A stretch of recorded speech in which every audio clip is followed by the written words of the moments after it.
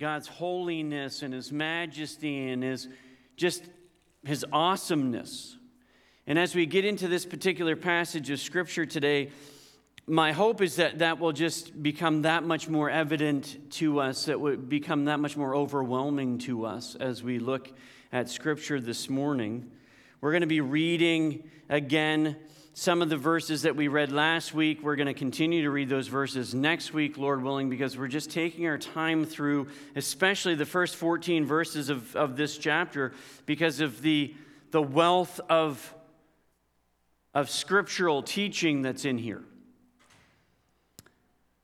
And I want us to think about that as we look through this particular passage. I want to share with you a recent conversation I had with somebody. I believe that this conversation ties into what we're talking about this morning quite well. And it ties into another passage of Scripture that I heard a devotional from that really, I think, connects well to what we're going to be talking about this morning also. I was talking to somebody recently on the phone, and this individual has been and is wrestling seriously with assurance of salvation. That's what it's boiling down to. This person agonizes over whether or not they're truly saved. As I talk to them about the gospel, as we work through that, it was abundantly clear that this individual both knew the gospel and had, at a point in their life, had put their faith and trust in Jesus Christ for salvation. And yet this individual was overwhelmed with feelings of guilt over past sin. They feel that God could not possibly love them. And that because of that, they're not reading Scripture the way that they ought. Their prayer life is impacted. And it all keeps on coming back to, I feel like this, I feel like that. And as I was having this conversation with the individual, I was thinking of a particular passage of Scripture, and I brought that passage of Scripture to them and said, but this is what Scripture says. Are you going to the Word of God and going to what you know the Bible teaches on this particular subject? The conversation always just can continue to be pulled back to, but I feel like. And I get thinking about something that I had recently heard in a podcast, and it was a Christian apologist, and oftentimes this Christian apologist kind of deals with the secular worldview that is just so permeating our culture, and it is in fact impacting Christians. And there are 4 tenets Natasha Crane says about the secular worldview that people adhere to. And I want to read it to you because I really think that sometimes Christians buy into these without even realizing they're buying into them. And it impacts their walk. It impacts their what they know Scripture teaches. First tenet of the secular worldview is that feelings are the ultimate guide. And in that conversation I was having with that individual, that was what glaringly came to my mind. This person was really going back to, I feel this, I feel like this. And my goal was to try to steer them away from their feelings and steer them towards the truth of what God's Word actually says. Number 2, happiness is the ultimate goal. 3rd, judging is the ultimate sin. And number 4, God is the ultimate guess. That's the secular worldview in a nutshell. And it's interesting how Christians today tend to be buying into some of these tenets without even realizing it. And sometimes we read a passage of Scripture like this and we say, I feel like this is not fair. And yet we need to come back to, what does the Word of God say? What is the truth of God's Word here in this passage that we need to pay very close attention to? So I want to read verses 3 through 14. We're, of course, not going to be dealing with all of these verses. We're actually really only going to be dealing with verses 3 through 6 this morning. But I want us to read this passage. We talked about the fact that Paul, the apostle of Jesus Christ, is writing to the believers, the saints in Ephesus. In fact, actually, and I didn't really get into this last week, but in the oldest manuscripts in the Greek language, the phrase "at Ephesus," because we read the end of verse 1, it says, "To the faithful saints in Christ at Ephesus." In the earliest manuscripts of the Greek text, we actually don't see "at Ephesus" there at all. So it's very possible that this was a letter that was written not just to the saints in Ephesus, but that was meant to be read in all of the churches in Asia Minor. But no doubt, nonetheless, it was a letter to the believers in this city, if not the other cities around. And as Paul's writing to these believers, this is what he says to them. He says, "Blessed is the God and Father of our Lord Jesus Christ, who has blessed us with every spiritual blessing in the heavens in Christ." Just let that sit for a second. He has blessed us with every spiritual blessing in the heavens in Christ. We'll talk more about that as we go.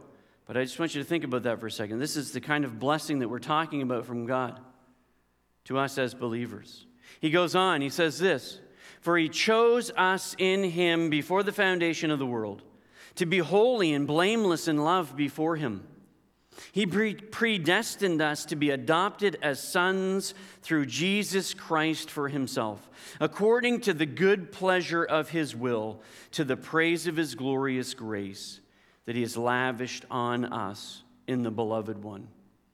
In him we have redemption through his blood, the forgiveness of our trespasses, according to the riches of his grace, that he richly poured out on us with all wisdom and understanding. He made known to us the mystery of his will, according to his good pleasure, and that he purposed in Christ, as a plan for the right time, to bring everything together in Christ, both things in heaven and things on earth. In him we have also received an inheritance, because we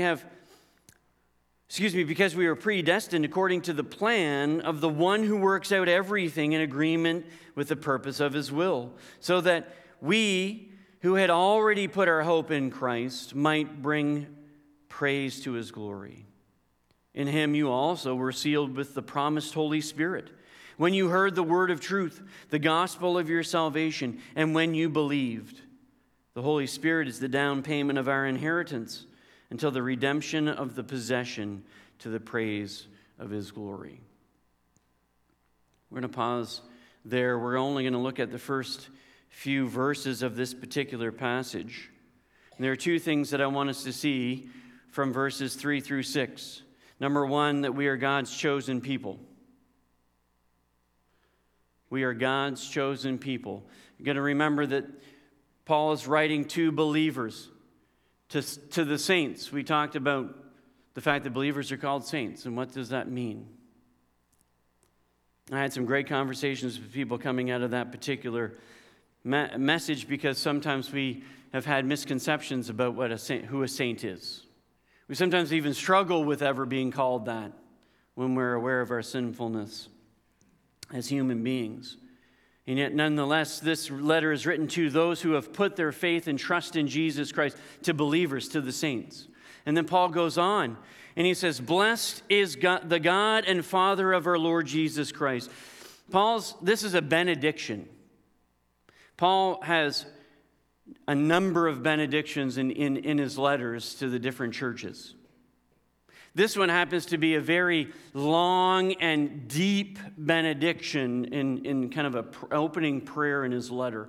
And he says, "Praise be to God, the God and Father of our Lord Jesus Christ. Blessed is God." That phrase, that word blessed, is actually a Greek word from which we get the word eulogy.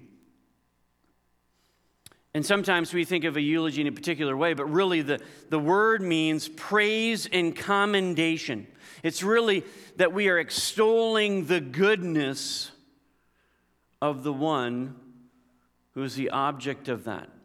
So in this case, Paul is saying, "Blessed is God." I want to extol the goodness and greatness of God. I want to praise and commend God for his awesome goodness and grace. And that's what Paul's doing here. He is so overwhelmed by what he knows God has done for the believer that he can't help but praise God. Have you thought about that recently? Have you been brought to praise of Almighty God as you've kind of sat back and thought about what God has done for you? I know that most days, day in and day out as Christians, we just go about our business. We get up, may have a time of prayer, we may do our devotions in the morning, we go about our day. And there are things that we praise God for, there are things that we thank God for. But oftentimes we're thanking God for the good night's sleep that we had, or we're thankful for, yesterday that it wasn't a bad day at work, but sometimes we don't necessarily always take a step back and say, I just want to spend some time thinking and praising God for what he's done for me as a Christian, what he has done in my life, how he has saved me, and what that salvation actually entails. Paul here is extolling the goodness and greatness of God because of what he's done for the believer. He says, "Blessed is the God and Father of our Lord Jesus Christ, who has blessed us with every spiritual blessing in the heavens in Christ." You might ask, what are the spiritual blessings that he's talking about here? He says every spiritual blessing in the heavens. He's connecting these spiritual blessings to the heavenly realm, to God and what God has accomplished, and really connecting it to all eternity. As you actually look at the rest of the passage, you start to see the spiritual blessings that he's given to us. We're going to hit 2 of them today. Lord willing, we'll hit some other ones next week, but I'll just let you in on the little secret if you don't already know. He's blessed us with being chosen in him. That is the doctrine of election. We are going to talk about that today. For some, that might actually be a little frightening. For some, it might be, I'm not even sure what that is anyway. We're going to talk about adoption today. We're adopted as sons and daughters of God into his family. That's a spiritual blessing. We're going to talk, Lord willing, next week about redemption. We're going to talk about the inheritance that we have. We're going to talk about the sealing of the Holy Spirit, the guarantee of the Holy Spirit. And what does that mean? These are just the spiritual blessings that Paul digs into just in this particular passage. But these are the spiritual blessings that he's talking about.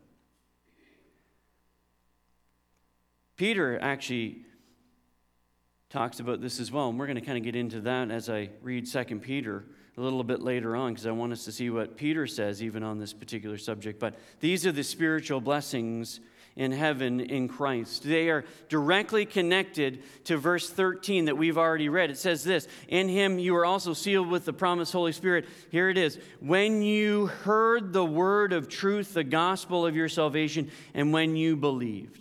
There's the connection. Paul's connecting the spiritual blessings that we received with our faith in the Lord Jesus Christ because we heard the gospel of our salvation and we believed. This is for believers. It's connected to the gospel and our belief in the Lord Jesus Christ, our response to the gospel. Paul says that we've been blessed with every spiritual blessing in the heavens in Christ. And then he gets into 2 key spiritual blessings here, 2 doctrinal components that come with faith in the Lord Jesus Christ. And the first one is that we've been chosen by God, the doctrine of election. Now, the moment we get into that, there are some of us that are going, I'm kind of uncomfortable about that. There are certain terms that start coming up, Reformed or Calvinist or Arminian, if you know anything about those terms. We're not going to get into all that. What we are going to get into is, what does the Bible say about this?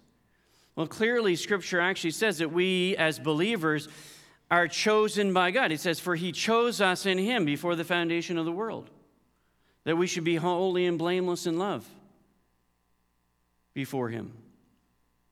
It's not the only passage of Scripture that talks about this. Let me read 2 Thessalonians chapter 2. In 2 Thessalonians chapter 2, Paul says this, But we ought to thank God also for you, brothers and sisters loved by the Lord, because from the beginning, God has chosen you for salvation through the sanctification of the Spirit, through belief in the truth. There's another passage of Scripture where Paul says, you're chosen by God. He says you're chosen for salvation through the sanctification of the Holy Spirit, through belief in the truth. There's another passage of Scripture. What about John chapter 6? John chapter 6, verse 37. Jesus says this, everyone the Father gives me will come to me, and the one who comes to me I will never cast out. Verse 40, for this is the will of my Father, that everyone who sees the Son and believes in him will have eternal life, and I will raise him up on the last day. No one can come to me unless the Father who sent me draws him, and I will raise him up on the last day. John 10, 27 to 30 says this, my sheep hear my voice, and I know them, and they follow me, and I give them eternal life, and they will never perish. No one will snatch them out of my hand. My Father who has given them to me is greater than all, and no one is able to snatch them out of my Father's hand. I and my Father are one. There's no doubt that the Bible does teach the doctrine of election, that God chooses to save people. Chooses to save some.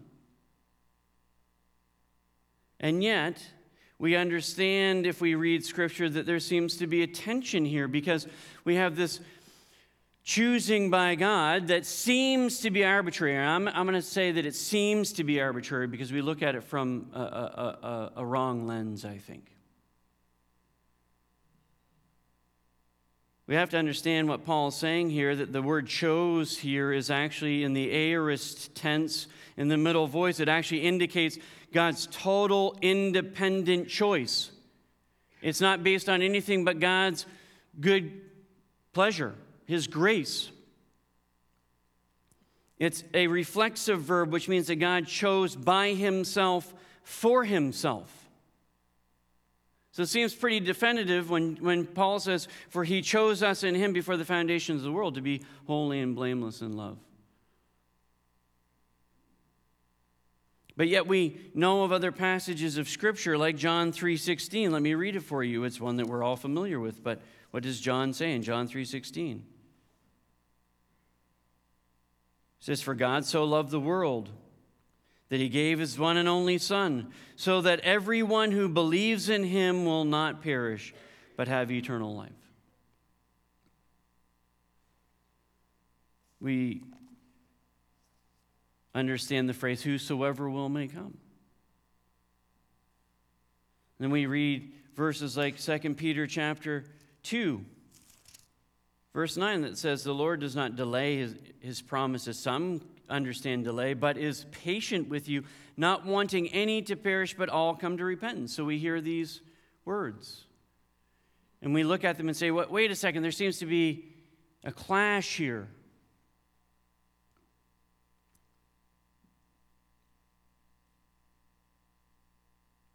The reality of it is that there is a tension in Scripture between the whosoever will may come and God choosing those who are His. Romans chapter 8, verses 28 to 30 say this, for we know that all things work together for good for those who love God, who are called according to His purpose. For those He foreknew, He also predestined to be conformed to the image of His Son, so that he would be the firstborn among many brothers. And those He predestined, He also called. And those He called, He also justified. And those He justified, He also glorified. We read verses like this and we get into discussions and debates about the free will of man and the sovereignty of God, and we try to reconcile these things. And I'm going to tell you right now, you can do that your whole life and you'll never be able to reconcile it. Many learned Christian scholars and theologians have sought to do that over the centuries and haven't been able to do it. And you and I aren't going to be able to do it either. There's a tension in Scripture when it comes to this topic. But the reality of it is that the doctrine of election is biblical. And I love how J.I. Packer puts it. In his book, Evangelism and the Sovereignty of God, he recognizes this tension. It's a long quote, but just bear with me. I want to read it. He says, all Christians believe in divine sovereignty, but some are not aware that they do, and mistakenly imagine and insist that they reject it. What causes this odd state of affairs?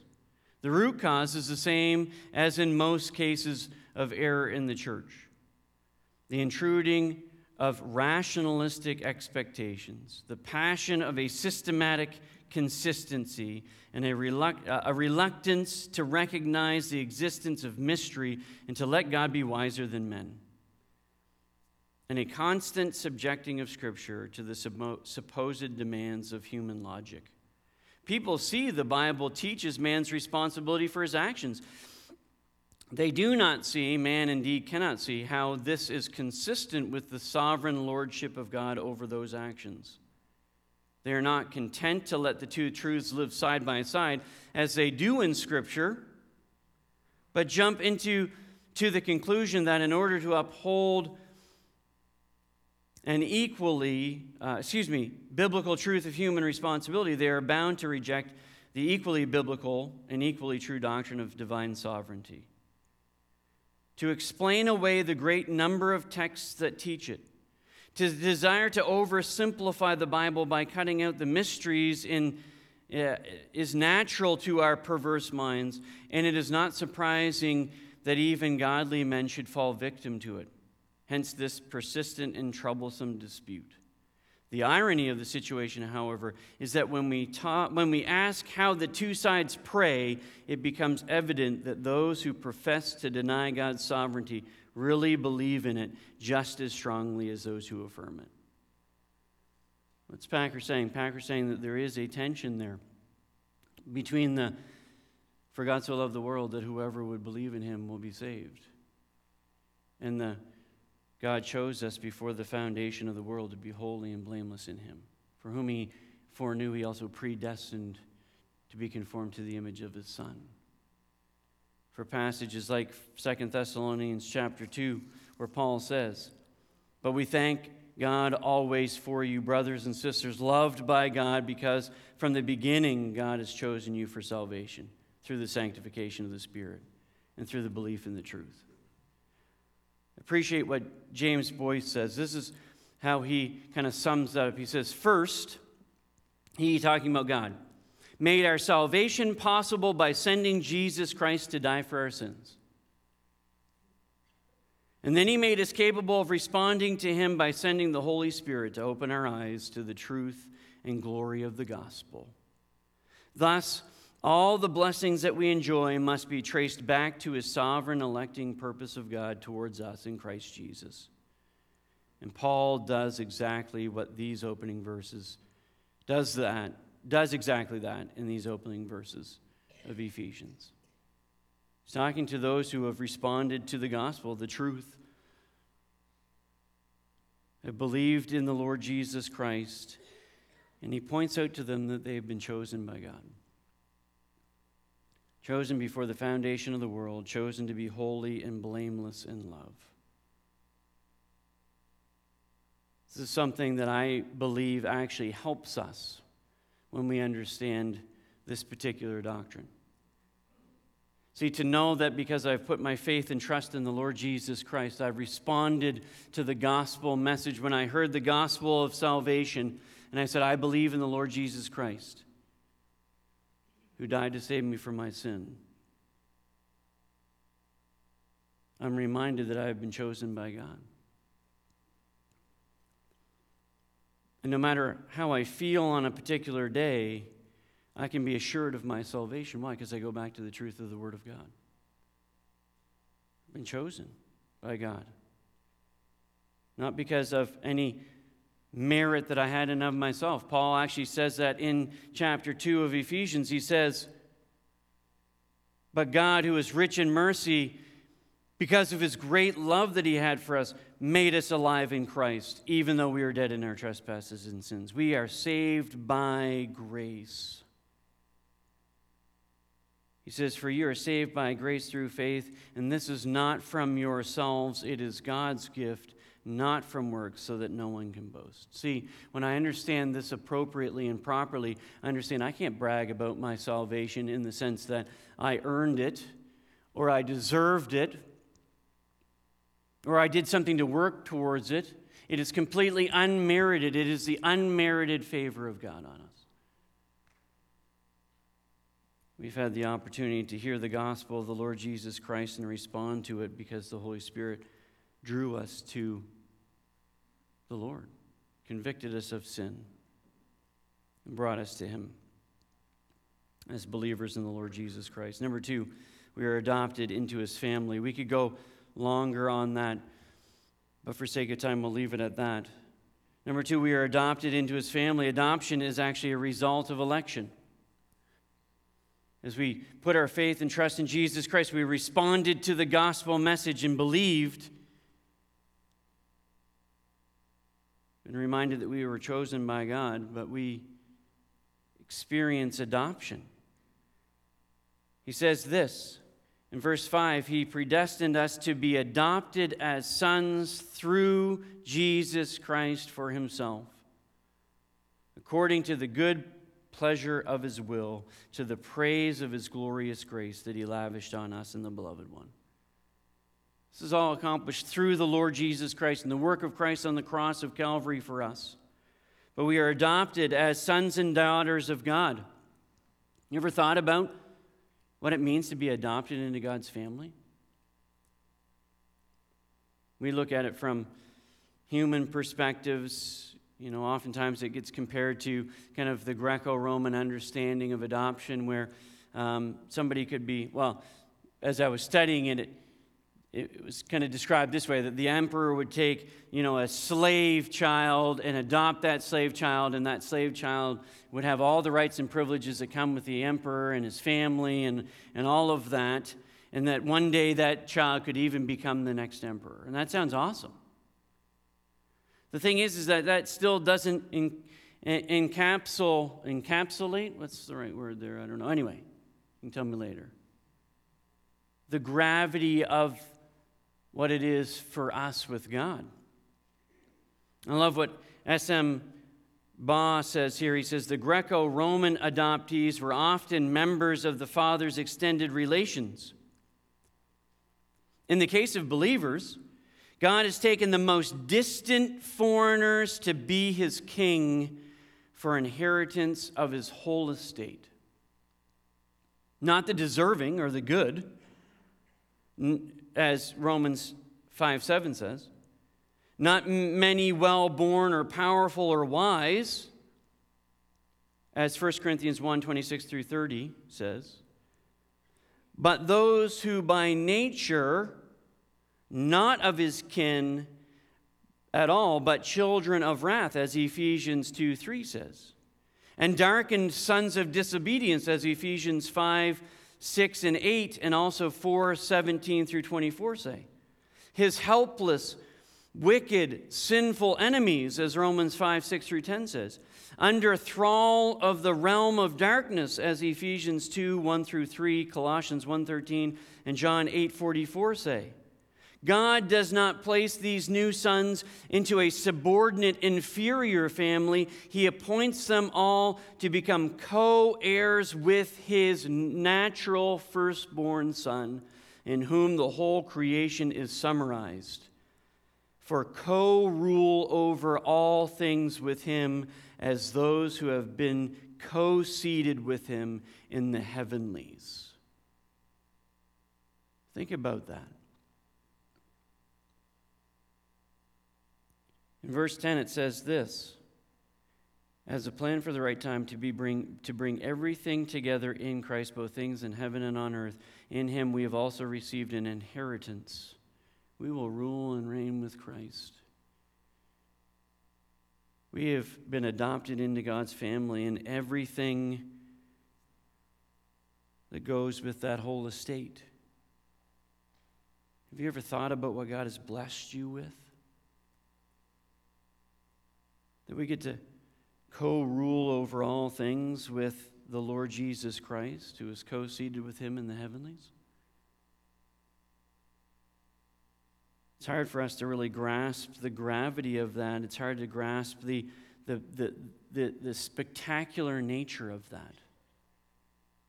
And yet, that's the result of adoption into God's family.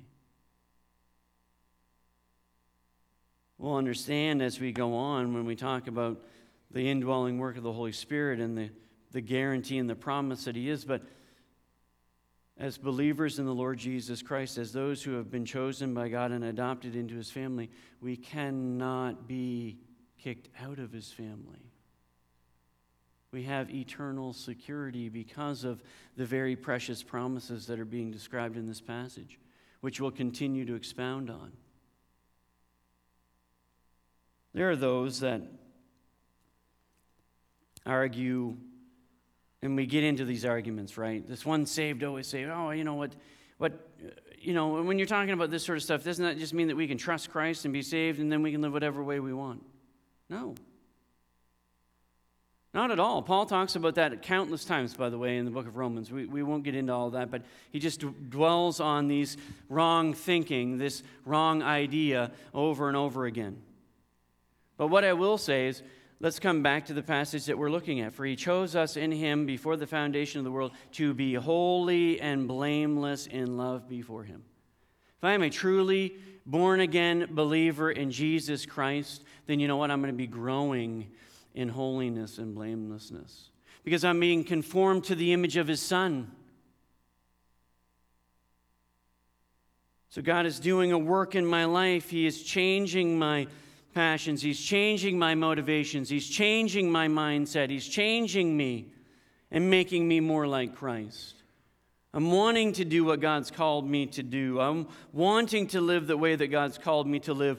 I have a deeper angst about my sin because God's doing a transformative work in my life. I don't want to live in a way that displeases God. If we really are thinking about these things, well, I'm just going to get saved so I can live whatever I want because I got a get out of hell free card, then that's not the thinking of a born-again believer.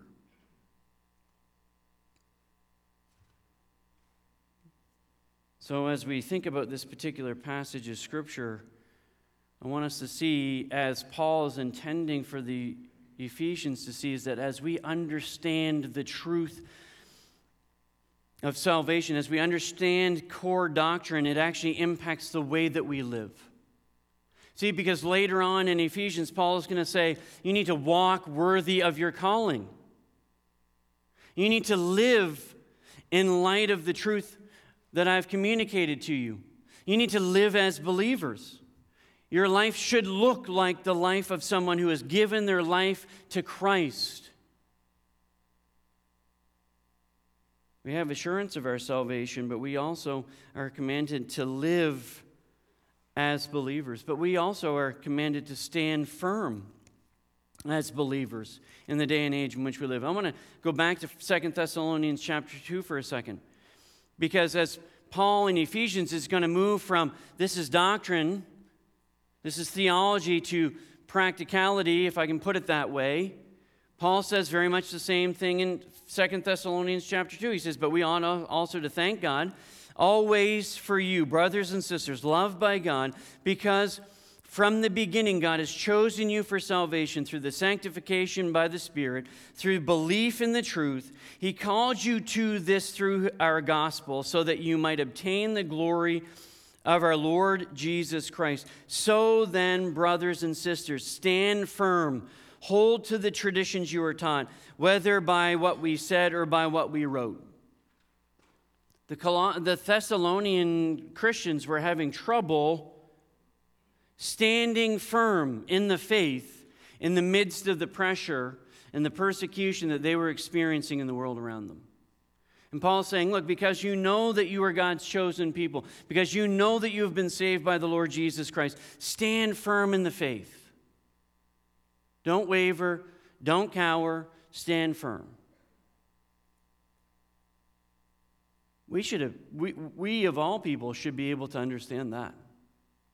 We are constantly today pressed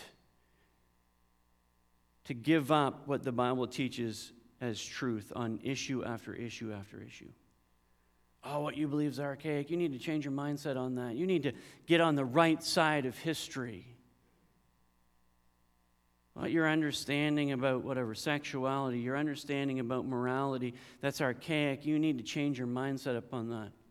And as Christians, we're saying, no, I'm going to stand firm. God says that this is wrong. I'm going to say that this is wrong.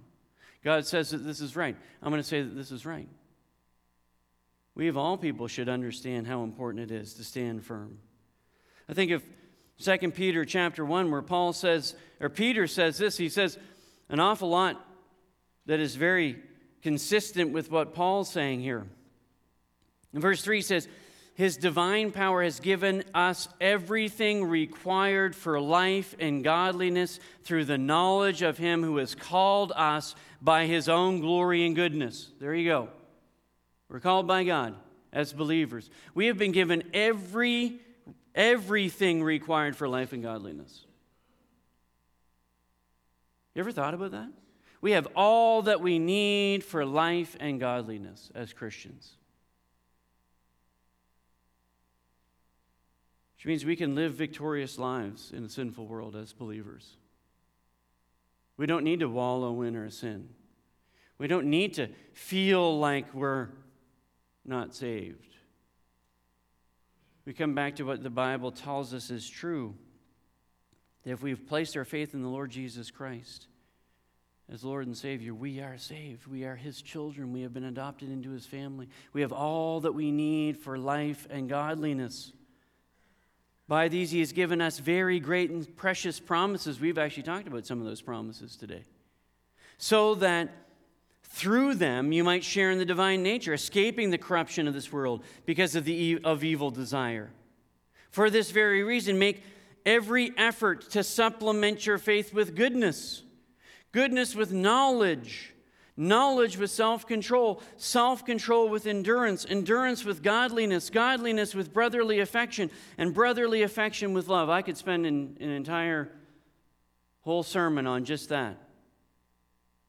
Let that just sink in. Maybe come back to this passage later on in your own personal study. For if you possess these qualities in increasing measure, they will keep you from being useless or unfruitful in the knowledge of our Lord Jesus Christ. God has called us to be fruitful followers of Jesus, not fruitless. The person who lacks these things is blind, short-sighted, has forgotten the cleansing from past sin. When I read that passage of Scripture, I thought of the individual that I was talking to, who was wrestling with the assurance of salvation. Why? Because they've forgotten about the cleansing of past sin. They confessed that sin a long time ago. But they've forgotten that Jesus cleansed them from that sin. And they're wallowing in it still. And the devil's got them totally hamstrung because they've forgotten that Jesus saved them from their sin. Therefore, brothers and sisters, make every effort to confirm your calling and election, because if you do these things, you will never stumble.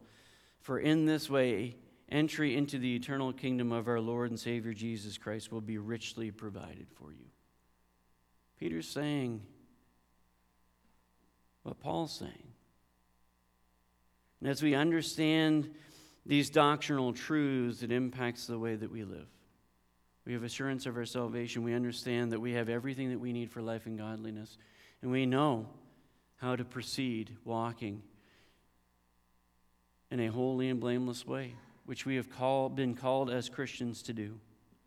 There are some that try to pull out the card, well, if you really believe in the doctrine of election, then, you don't even need to evangelize. Say, if God knows who are His, what's the big deal? That's a totally wrong way of thinking. God knows who are His. I don't know who are His. My responsibility, which the Bible makes abundantly clear, is for me to go and you to go and preach the gospel to every nation. Paul makes it clear. How are they going to believe if they don't hear, and how do they hear without a preacher? Somebody needs to go and proclaim the goodness and grace and gospel of the Lord Jesus Christ to lost people. Doesn't negate evangelism. God saves people, I don't. But my responsibility is to go out and share the gospel with anybody and everybody that I can. I have to say, I was an eyewitness of someone who had to have the ambulance called. I don't know where this person's at as far as whether they survived this incident or not, but something happened physically with them. The ambulance was called. To me, as an onlooker, it looked like a desperate situation. And the only thing that kept on going through my mind is this person saved? Is this the moment where they're going to exit the temporal and go into the eternal? And do they know Christ as Savior or not? Are they going to spend eternity in the presence of Almighty God, or are they going to spend eternity in hell? And God overwhelmed me with the fact that how many people do we walk by every day where today could be their last day, and no one has gone to them and said, hey, I want to tell you about Jesus Christ and what Christ has done for you. Hey, would you be saved today? If we realize what God has done for us, don't we want to go out and say, hey, I want to tell you what God could do for you in saving you from your sin? It's not an excuse not to evangelize. If anything else, it should give us the freedom to evangelize and the encouragement to evangelize. If you're here this morning and you don't know Christ as your Savior, Christ died on the cross to save you from your sin. And Ephesians makes it abundantly clear that right now you're dead in your trespasses and sins, and that God wants to make you alive in Christ. Would you put your faith and trust in Jesus, who died to save you, who took your sin on himself, died a horrible death, shed his blood for you so that you could experience the redemption of your trespasses? Trust Christ today. Christian, are you walking in holiness and blamelessness the way that God's called us to walk? Telling people about the Lord Jesus Christ because you're overwhelmed with what Christ has done for you? I trust that you are. May you have a new appreciation, a new love for God because you understand even better what he's done.